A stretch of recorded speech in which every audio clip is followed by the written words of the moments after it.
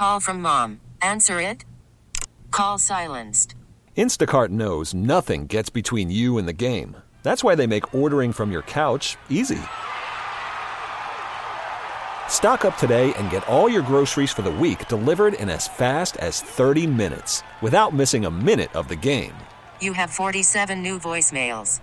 Download the app to get free delivery on your first 3 orders while supplies last. Minimum $10 per order. Additional terms apply.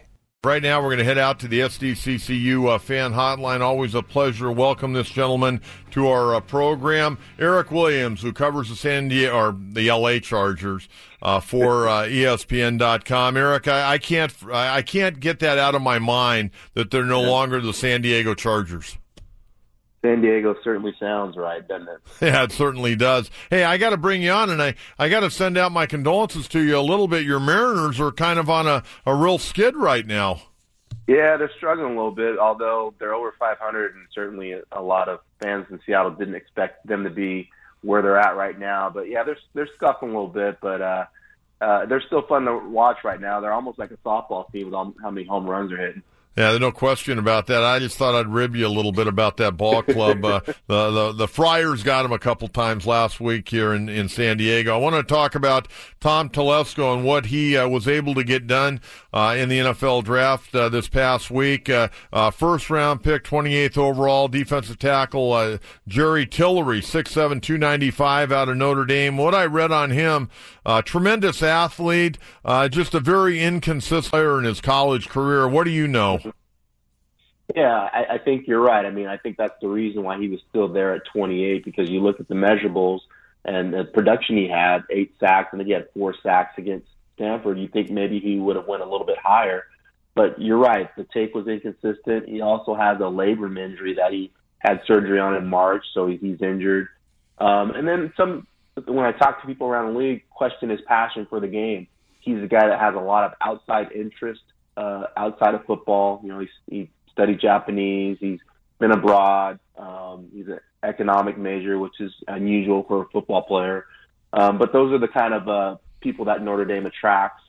So it'll be interesting to see how he fits into the locker room. And, again, is he going to be a guy that's going to be a consistent player for the Chargers? They certainly need a person like that, a guy that can push the pocket and help, guys like Joey Bosa and Melvin Ingram consistently get to the quarterback.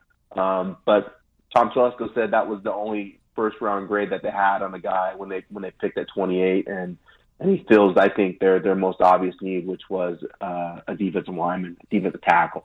Who they got covered back now with everything that's gone on during the offseason? Who do they have at that defensive tackle spot?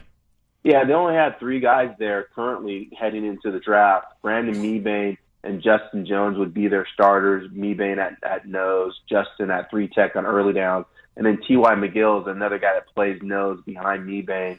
Isaac Rochelle is a defensive end on early downs, but can push inside and rush from the interior in obvious passing situations. But they still need to add more depth there. They did draft a guy out of Cincinnati in the 7th round that can play defensive tackle. But I think first, second week of May, you're going to see them maybe add another defensive lineman or two to kind of beef up that group. We're joined by Eric Williams from ESPN.com, joining us on the SDCCU fan hotline. I got to tell you, I did not have this guy necessarily on my draft board, the young safety out of Delaware, Nasir Adderley. But when I read up on him, it sounds like they got a pretty good young player here. Yeah, to me, that was the signature pick for this year's draft. The Chargers really haven't had a guy that could run sideline to sideline as a free safety since Weddle left in free agency a couple years ago. And as you know, Gus Bradley's defense, they need an Earl Thomas back there to kind of erase mistakes because they play so much cover 1, cover 3 when they're playing single safety.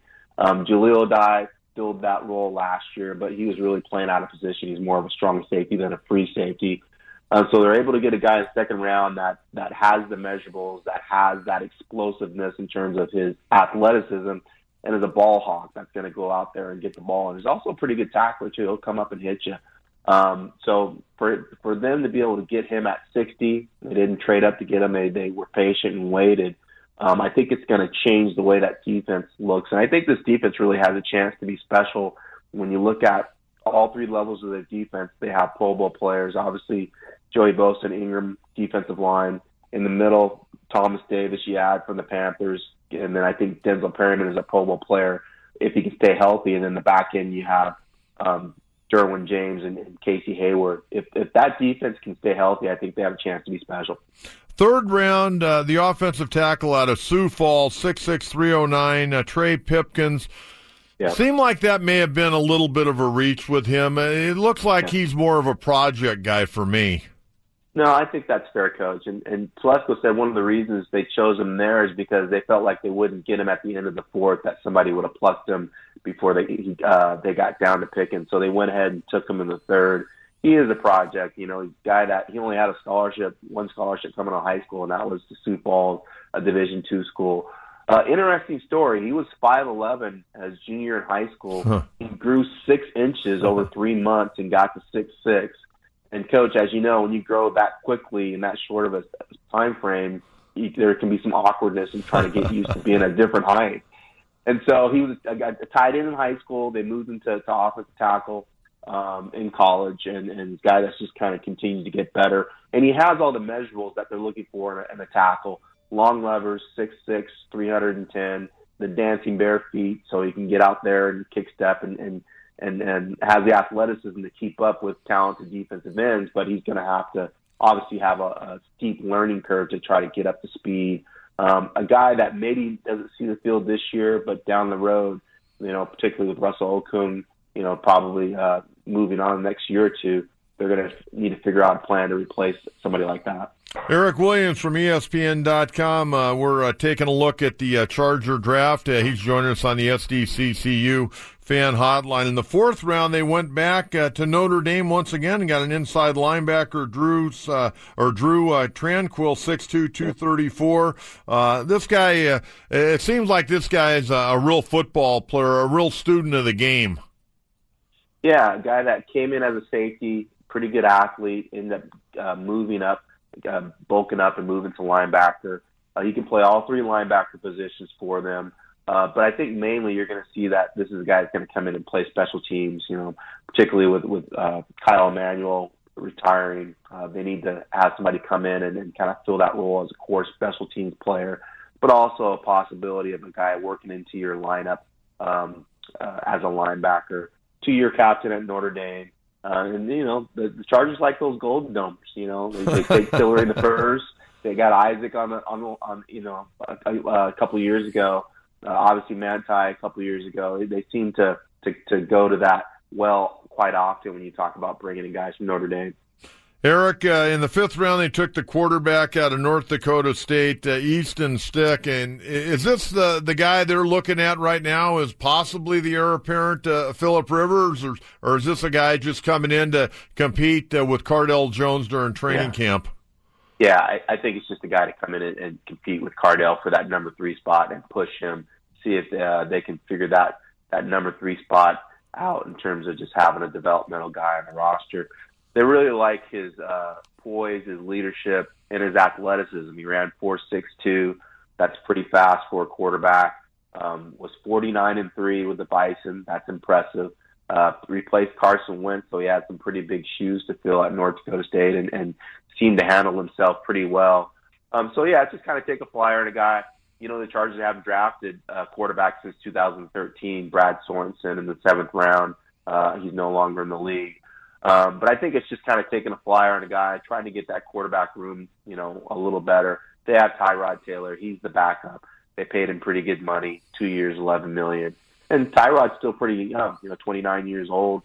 With the way that the quarterbacks continue to play into their 30s, you know, Tyrod's probably going to be around for a while as well.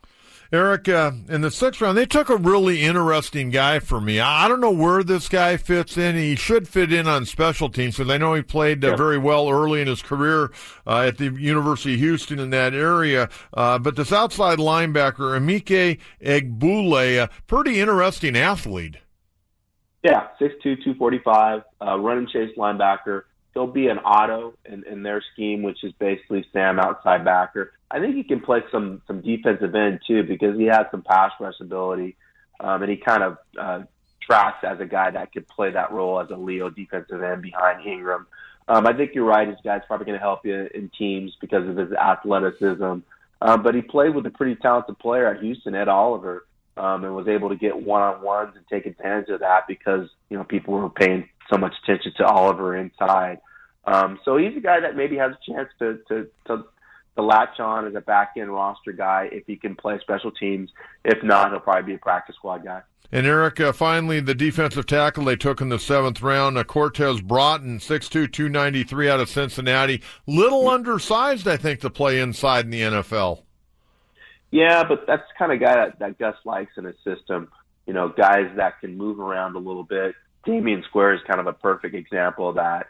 Damian would play anywhere from close to 300 and maybe drop down to 280 if they wanted to move him outside to play defensive end. He actually started at defensive end when Bosa was hurt.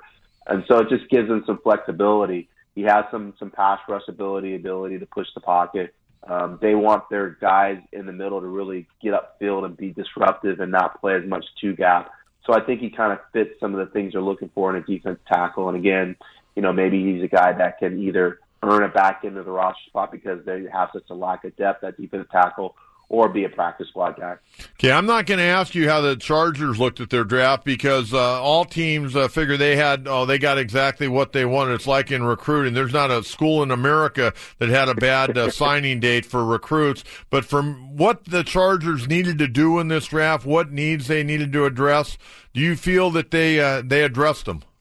I think for the most part, I'd probably give them a B minus because they did a good job of kind of just sticking where they at. They didn't feel like they needed to move up to get a particular guy. They filled their needs for the most part. I think the one thing that they need to do that maybe they didn't do the draft is add more depth to the offensive line. I think, at times they struggled, particularly when you look at Sam Tevi at right tackle, Dan Feeney at left guard. Those guys need to continue to improve and get better. I think the Chargers are banking on another year in the system and another year of reps for those guys, for both of those guys to improve. You're going to have Forrest Lamp that's going to be competing for a job along that offensive line, whether it's right guard or left guard. I don't know where he slots in right now. They're going to, have training camp to figure that part out.